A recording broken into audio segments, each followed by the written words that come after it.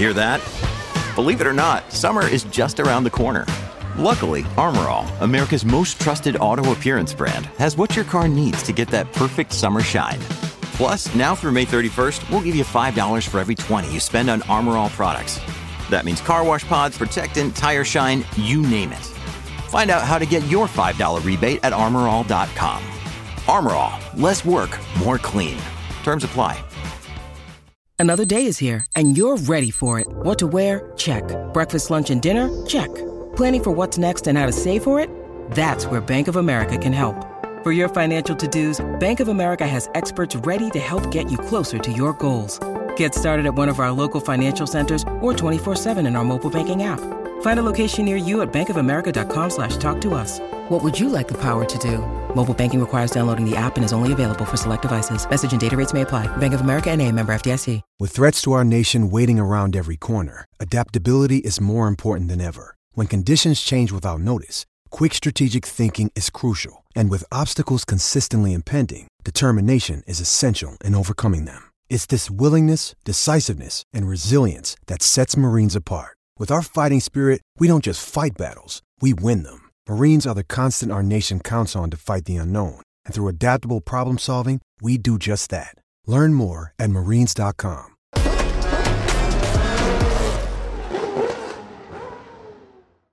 That someone like Lando Norris will probably have a points clause in his contract for McLaren with the, saying, okay, this year we've got to get a certain number of points, otherwise I'm allowed to search for new employment.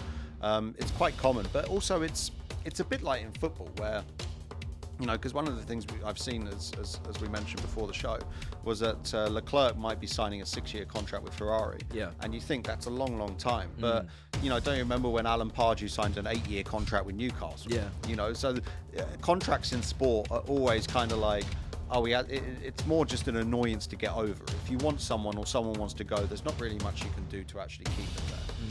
If they're not happy about it. You've seen it with footballers when they, even though they got a contract, if they don't want to play, they just don't come to training. Yeah. Which, we can't do that. Nobody.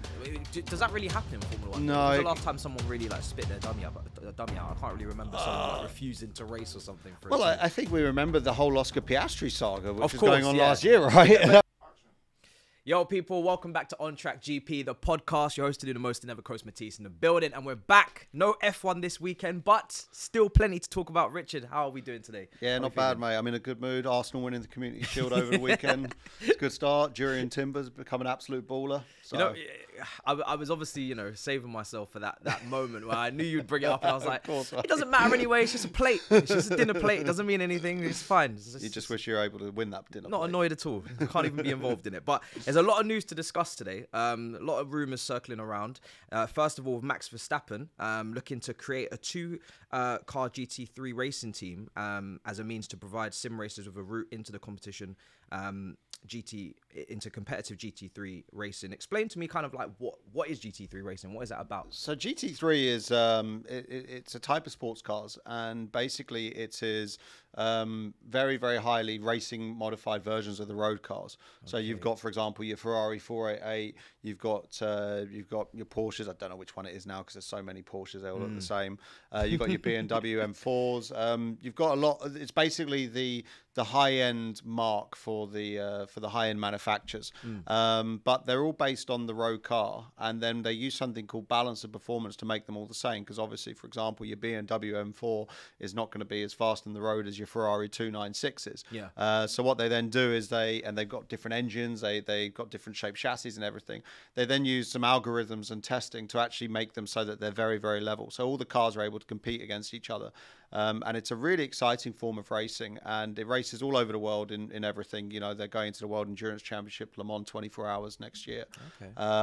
And it's a very accessible way for I wouldn't say rookies, I'd call very experienced sim racers, because they do have some drive aids. You've got traction control, anti-lock brake system, so it's quite easy to get in and be relatively competitive. Obviously, it's blooming hard to be at the front, but I think it's as an entry thing for some sim races, it's a cool level of competition. Is that like would a fair comparison be like grassroots? No, not at all. Early stage. No, I mean it's honestly for GT racing. You have different types of sports car racing. You have the prototypes, which is what I've been showing in the onboard videos and what I try and specialize in. And then you've got the GT cars, which is the high end road cars. And the manufacturers have very, very serious programs, and they have professional drivers in there contracted to the factory. You have many former Formula One drivers actually competing in GT3. Many of the drivers on the young driver programs are doing it as well. Alex Albon was in GT3 a couple of seasons ago before coming back to F1. Yeah. Liam Lawson was in it as well. You've got Robert Schwartzman, reserve driver for some Ferrari. really good drivers are in this. It's seriously tough. Honestly, a lot of those guys would be, on paper are good enough for Formula One. It's seriously high level. Yeah. But you have different categories within it. So you have a category for your full pros, and then they look at your experience based on your racing CV, and they give you a driver categorization. So platinum for your world-class drivers, gold for your up-and-coming, kind of on the plateau of being world-class. Yeah. Then your silver for your professional amateur trying to become a professional driver, and your bronze for your pure gentleman hobbyist. Okay. So you've then got different categories, and so you're able to compete against people with similar levels of experience and ability to you. So I'm guessing this is kind of like a hint that Max Verstappen, maybe when it's all said and done at the end of his career, is still going to maybe want to be involved in racing. Because you see some drivers, as soon as they're done racing, they're gone. They're like out the doors. Maybe Hamilton might be like that, but maybe Max is... Yeah, and you said Max wants to do Le Mans one day. Well, this is the perfect way to get into it. And also the other thing is with GT racing, you don't have the aerodynamic effects or to the same level that you do with Formula One. So you don't get the dirty air, the turbulence effect. So the racing is and also because of the ABS and the traction control and the balance of performance, the racing is intense as hell. Is it? It is absolutely entertainment levels. It's insane. Right up there. I mean, Le Mans in GT a couple of years ago, I can't remember what year, it came down to the last lap. There were 3 cars battling for the win. It is, and after 24 hours of racing, it is insanely intense. And it's a lot of fun. All the drivers who I know who race it say it's some of the most fun racing they've ever done. I'm trying to imagine what the pit stops look like for a car that I can see on the road. It's racing cars always have different things. Like for example, with the Ferrari, if your mirror comes off, for example, you don't just replace the mirror in the pit stop. You just change the door. The door's just got a couple of little clips on it, and you just literally unclip the door, put a new one on. It takes about 10 seconds. Yeah. I mean, if you could have that happen in your quick fit, it would make everyone's life a lot when easier. The AA right? pull up, this doesn't seem to be quite so simple, but when you say it like that, exactly. Yeah, it makes sense. That's really interesting. I'm quite interested to see how that gets along for Max, because I'm interested to see his kind of character development outside of just the F1 car. I feel like there's still like a lot of potential and a lot of kind of like unseen sides of Max that we don't know yet. So this is kind of like a little maybe inkling to what he's interested in doing after. But Toto Wolff also in a cycling accident on holiday, and it doesn't seem to be the first time, fracturing an elbow, had also been seen in a paddock a few years ago with a cast and splinter after a previous incident. So yeah, I mean, that's a shame for Toto. Yeah, I tell you, it's a shame. Stress. It's a shame for his blooming table, because it's bad enough when he slams his fist on that table when he's just got his skin. Now he's got a cast on it. So you think what's going to happen after that, man? Do you know what? I think Toto, he's had some stressful couple of years. I'm not gonna lie. Ever since what happened at Abu Dhabi, it's just been downward spiral for Toto ever since then. Also, this is something that I did see over the weekend that I was absolutely gobsmacked. I couldn't wait to talk to you about, which was Carlos Sainz reportedly agreeing signing a non-binding contract with Audi to join Sauber in 2025.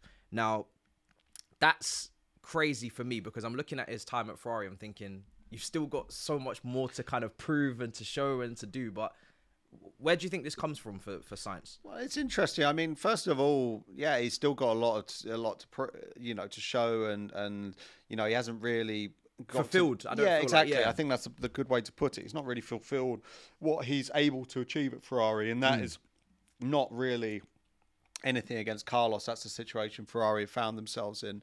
But there's a bit of history there, and remember, Sainz has driven for so many teams up and down that pit lane already, so he's worked with a lot of people. A key thing is Andreas Seidel, who was at McLaren. I'm 99% sure he was at McLaren when Carlos was there, or if not, it was just after.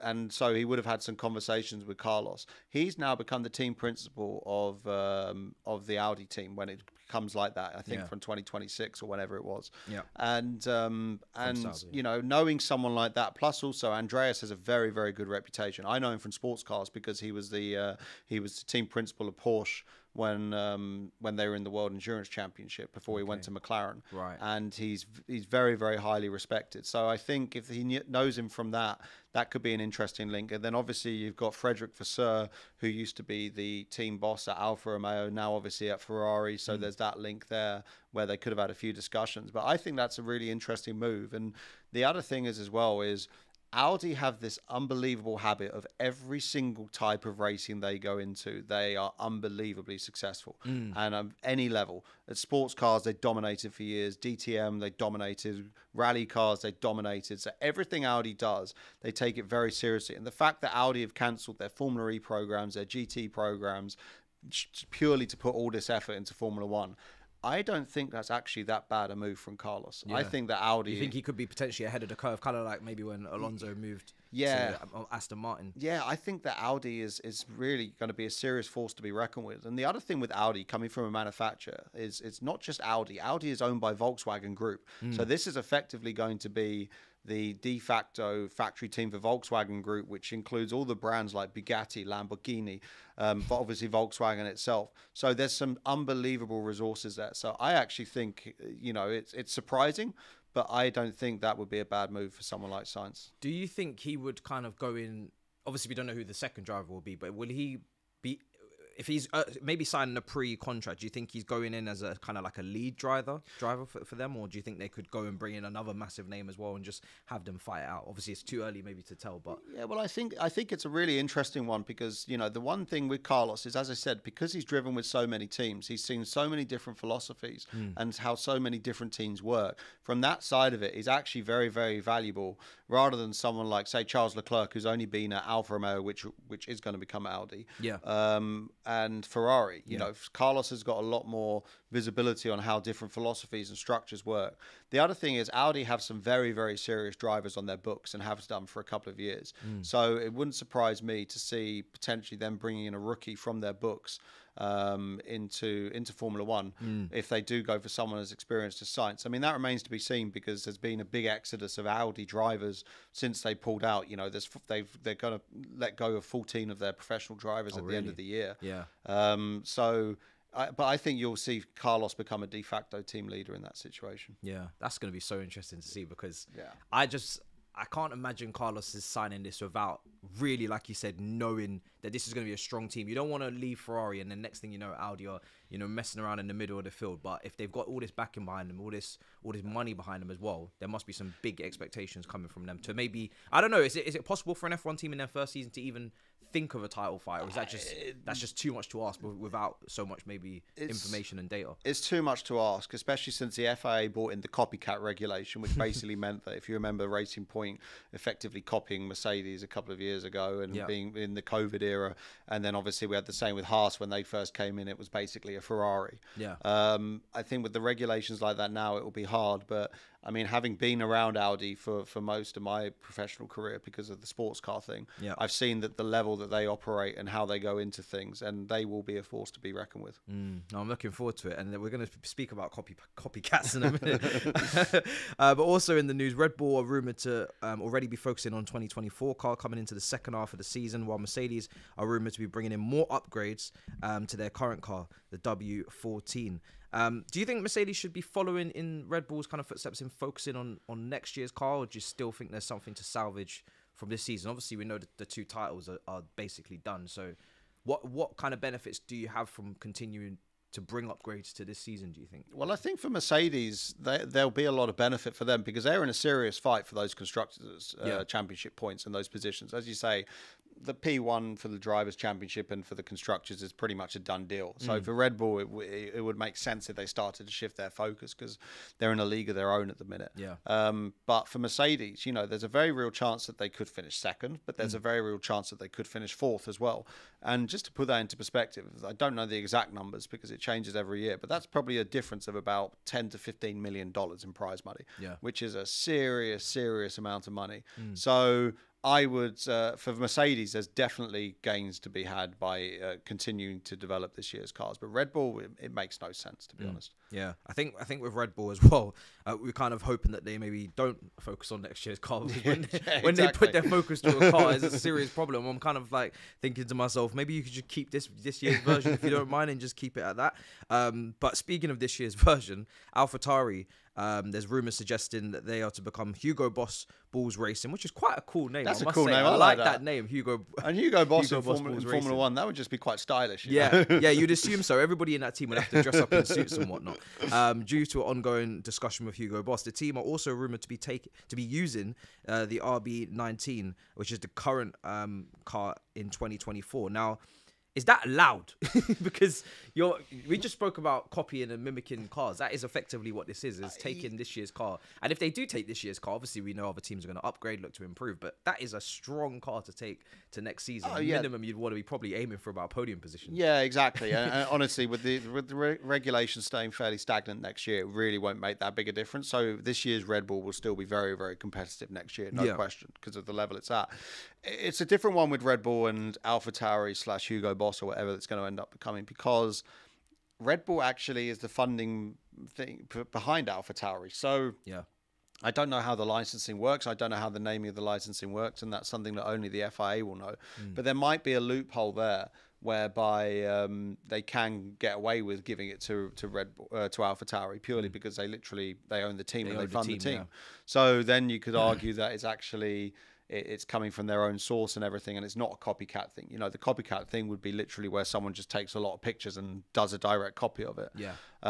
So there could be some loopholes. Four cars on the grid then, if you're Christian Horner. Yeah.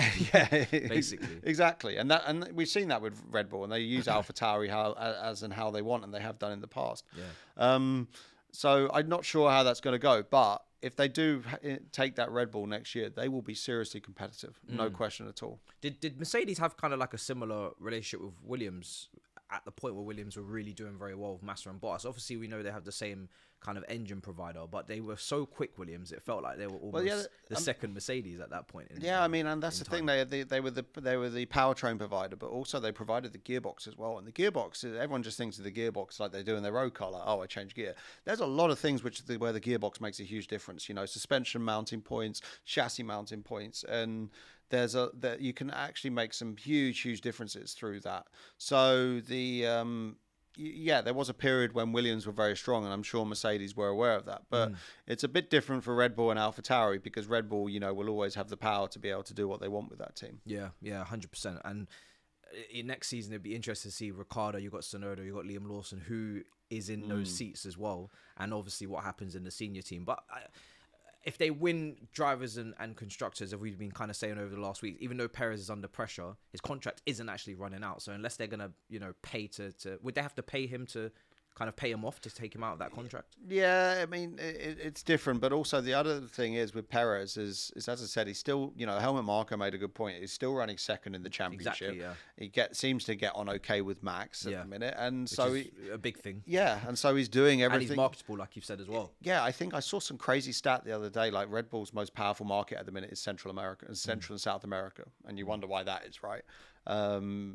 So I don't see any reason to change at the minute. But there is, it seems like with the influx of drivers who want to come into Formula One next year, it does seem like we're going to have a situation where there's not enough seats on the grid. Yeah, that's what I was thinking as well, because there are you've spoken about some really good talented drivers that are coming through, and it's like, I'm looking at the grid now, and it's quite strong. I'm not seeing too many weak points, as I've seen in previous years, where I'm like, yep, he's gone.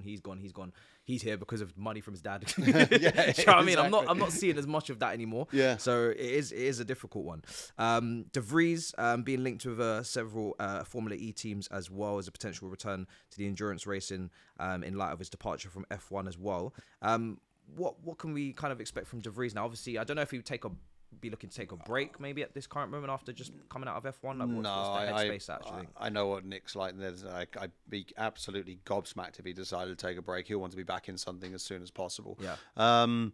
as I've said before, Nick's street cred in every single series around the world, no matter what, because everyone in motorsport kind of knows Formula One is its own kettle of fish, and it really, that what happens in Formula One kind of happens stays in Formula One, and people realize it's a very different ball game. It's like when you go off, I don't know, like to a Vegas, and it's like whatever happens out there, don't worry, when you come home, everything's okay. It makes, unless you do something so consistently bad, like, for example, you have some drivers like Pastor Maldonado, obviously we called him Crashed Maldonado because he kept crashing in F1. Well, when he came to sports cars, he still kind of had that reputation, and he had a few costly shunts, and that side of it. But in terms of performance, everyone knows how good Nick was in Formula E and sports cars. So and also IndyCar, when he tested in that, I think it was at the end of last year. Or the end of the year before, sorry. So he'll be in something next year, and he'll be in something competitive, and he'll win in whatever he's in, 100%. How difficult is it to go from the mindset of, because obviously Formula One is the pinnacle of the sport, but like you said, there's so many other great categories where, listen, if you're a racing driver, you're going to have just as much motivation to go into those categories and do well. It's the same basics as go-karting, which is I want to race against people and I want to win. But how difficult is it to go from that mindset to Formula One to then go into different categories in terms of just the different cars and the different ways of driving and the different skill sets, tracks, and how difficult is it to quickly shift, I guess, your Formula mindset? One is seen as the pinnacle of the sport because of the prestige of it, and what it is. The eyes on it as well. Yeah, it's like the Premier League is seen as the pinnacle of football, but that doesn't mean that the players who are playing in the top clubs in France or the Serie A, La Liga, or the Bundesliga or anything, that doesn't mean that they're not world-class, top-quality footballers, and the clubs aren't world-class, top-quality clubs. It's just the way it goes, and if you don't make it and then you end up making a very good career, there's plenty of drivers who looked at it and they had the chance to go to Formula One, where everyone knows it's like swimming in a piranha pond, and you have to basically, you have one shot effectively, or you can go to other teams and consistently make a good living and have a very, very good life. So in terms of that side of it, it's not that different, because every time you get in a racing car, your job is to get in and do the best job you can with it, and some cars will suit you and some cars won't suit you. So he'll be able to adapt quite easily, and also he's already competed in sports cars, Formula E and everything, and he had no problems at all. So he literally just come from Formula E, isn't it? Exactly. So Formula E is a bit different because obviously the racing's so particular, and the cars are, they're not really proper okay, they're racing cars because anything that you race is a racing car, but it's not got, for example, it's got all-weather tyres. It's not slick tyres. Obviously, there's no engine. There's no gearbox like a regular car. I mean, they have gearboxes, but they don't have like a regular 6-7-speed gearbox like we have. So it is a different mentality, but he'll do a couple of tests and he'll be straight fine. What is it like to drive in Formula E? Is it a stepping stone kind of? No, I mean, it's again, the whole aim for any racing driver is, of course, a lot of drivers want to do different things. I never, for example, when I was young, I never really cared about Formula One. I always wanted to be a sports car driver because I thought Le Mans cars were cool as hell. And still do. And, Formula E is the sort of thing I find very, very difficult to get excited about because I like noisy V8s, and noise is half of my passion with motorsport, and Formula E cars sound like a remote control car. Oh, really? So, and the drivers, I'm not going to say some of the terms that they've described them to me, but the drivers don't enjoy driving them so much. But it's they're making money driving racing cars, so they're fulfilling what their career ambition was. Of course, for most drivers, when they start, the ambition is to become Formula One world champion, and then the next best thing is to make a career as a racing driver. 100%. Just like in any sport, really. Exactly. Oscar Piastri and Lando Norris as well were at the MotoGP in Silverstone. You was there, wasn't you? No, you wasn't there. No, that's shocking. I know. It's actually really bad. What? No, I was in. I had to do 2 days in Istanbul last week, and it was I arrived at like 2:45 on the day I arrived, and then got home at 2:45 2 days later. So I was like, no, I'm having a weekend off, man. Would you ever see? You would never see bikers going into really cars and. Well, I mean, like when Valentino Rossi tested for Ferrari a few times in Formula One, and Valentino Rossi's actually now racing in GT3.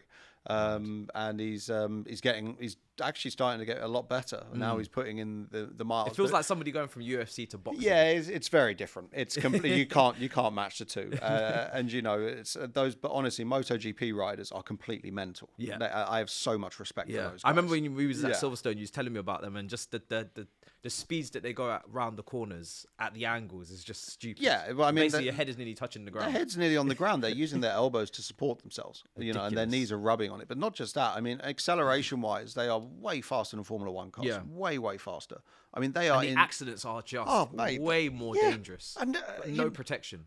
These guys are crazy. I remember, I cut the tendons in my hand when I was in an accident at home when I was 12, 13. Yeah. And because I wanted to get back ready for the karting season as quick as I can, I went and did some oxygen therapy, which basically increases the healing process because it does some oxygen treatment. You go in a hyperbaric chamber. They put you down to the equivalent of 30 meters below sea level.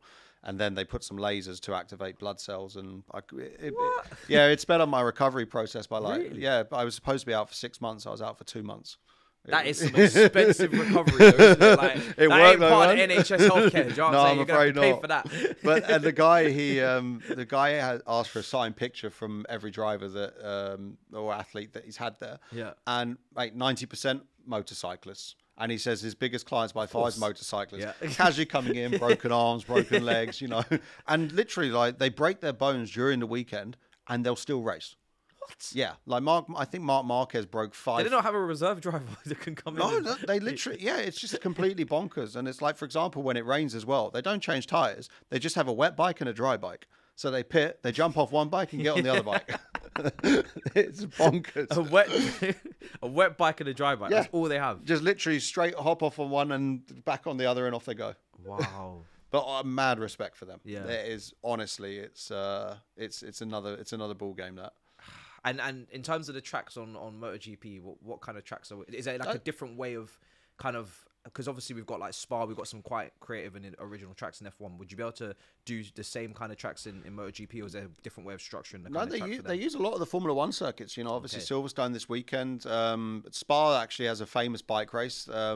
But the problem is with MotoGP is whilst we prefer tarmac runoffs for racing cars to slow us down because it's the best way to get friction, motorcyclists hate them because obviously when they fall off their bike and they're sliding on their leathers, it doesn't slow them down that much, and they obviously get the tarmac effect of carpet burn, and which can go through their leathers. They actually prefer gravel because what happens is their bodies dig into the gravel, and then they start tumbling at God knows what speed, but it actually slows them down before they inevitably hurl into the fence.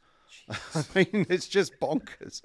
MotoGP is one of those ones where I'm just looking at them. Actually, I'm genuinely scared watching the racing because it is like on edge constantly. And it was great. Any little touch, it's not like Formula One. Like any little touch is catastrophic. It's not just we'll just clip wheels going side by side and maybe a little bit of a front wing comes off. If you touch, it's that's it really. It's mad. And again, Silverstone this weekend, then MotoGP, they put on a really, really good event. I wasn't there this year, but I've been in the past. But they had concerts every night, and there was 106,000 people over the weekend. Wow.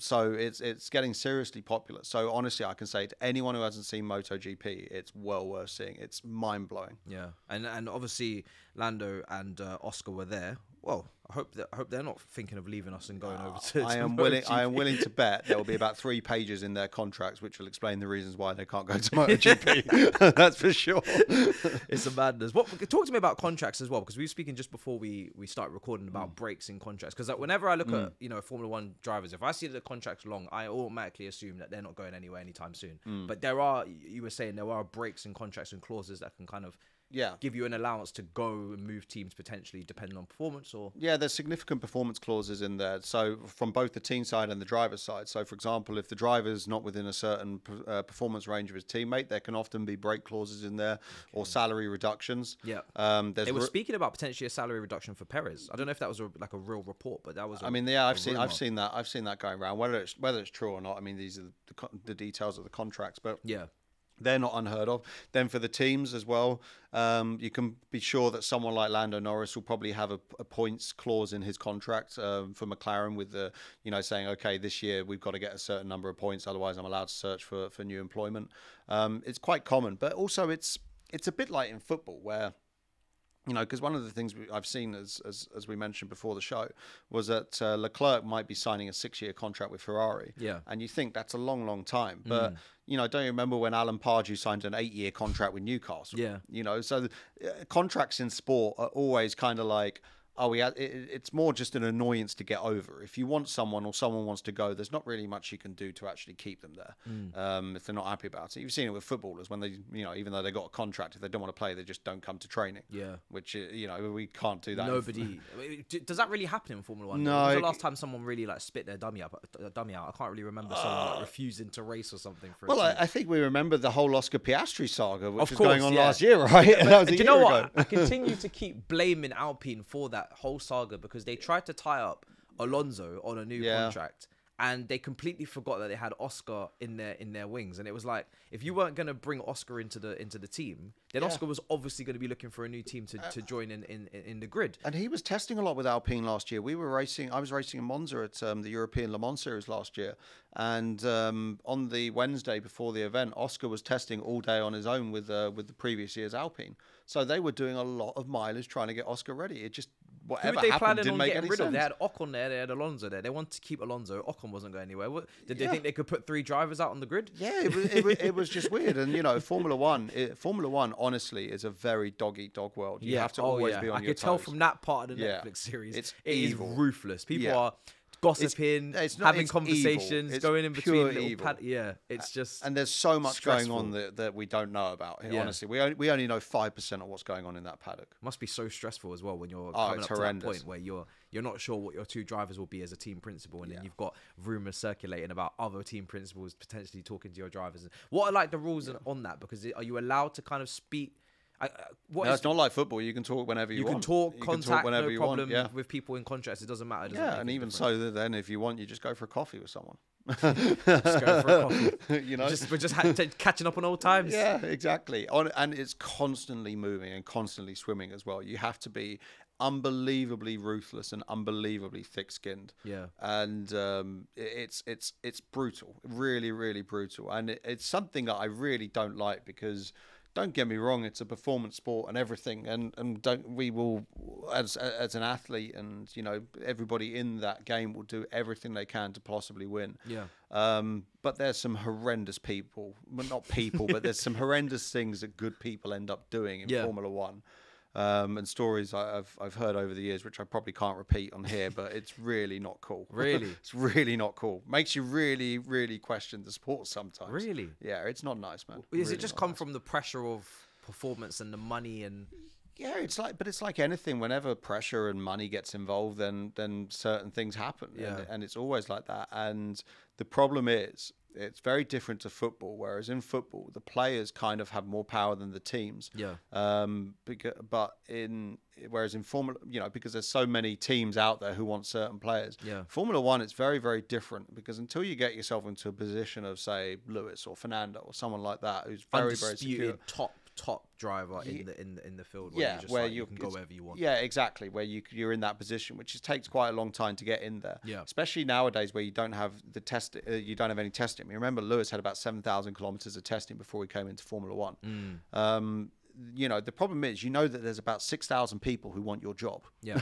And there's only 20 seats, and there's all sorts of politics and everything that gets involved. It's not based on pure performance. Of course, we've seen that before with Exactly. you know, ownership and son, I want you in this seat, and you know, exactly. 100%. And then you get there, and it's you know, that's where the challenge kind of begins. Honestly, getting there is not really the hard part. Staying there is the hard part. Staying there is the hard part. Yeah, because again, it's not purely performance related. Yeah. And you know, you look at Nico Hülkenberg, the guy You're constantly networking. Yeah, Nico Hülkenberg. I think it was his rookie season. He qualified on pole in Brazil when Williams was underperforming, and he looked great, and everyone was saying how good he was and all that. And then all of a sudden, Pastor Maldonado comes along with Venezuelan state oil sponsorship. And also, it is about your marketability as well, isn't it? And if the team feel like as if they have a driver that could help them get a certain sponsorship, then they're potentially going to take your spot. And it used to be very different because when there literally used to be no testing ban. So it wasn't like a certain mileage restriction. It was just unlimited. So all the teams had separate test teams, and they'd be testing like 5 days a week. Yeah. So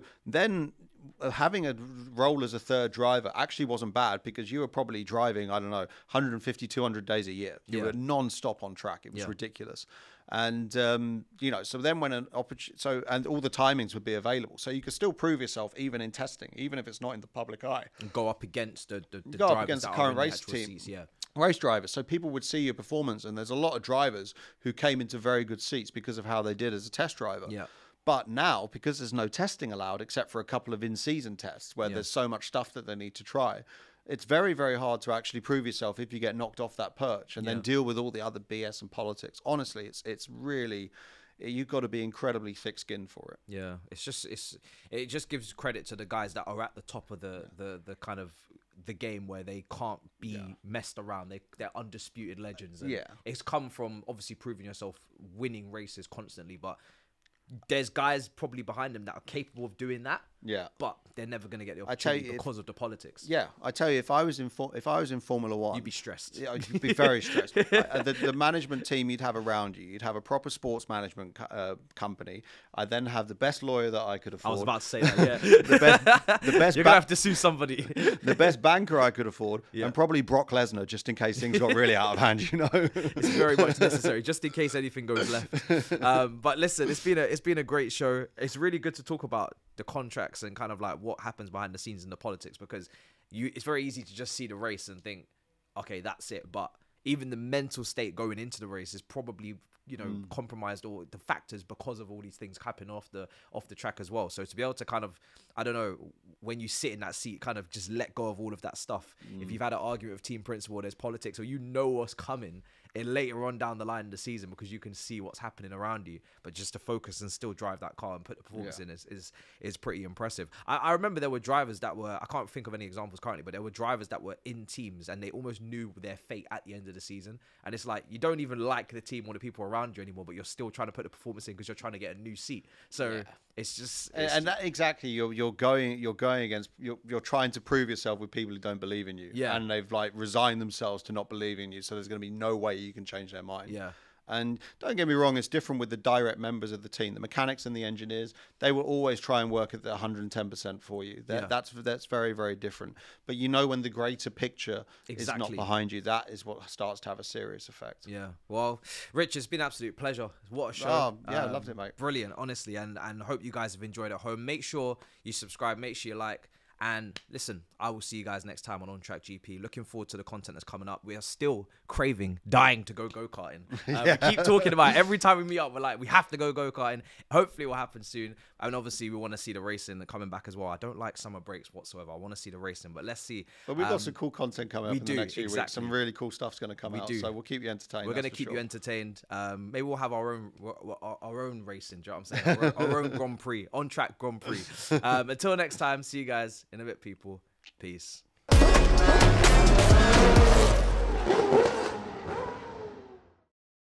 Sports Social Podcast Network.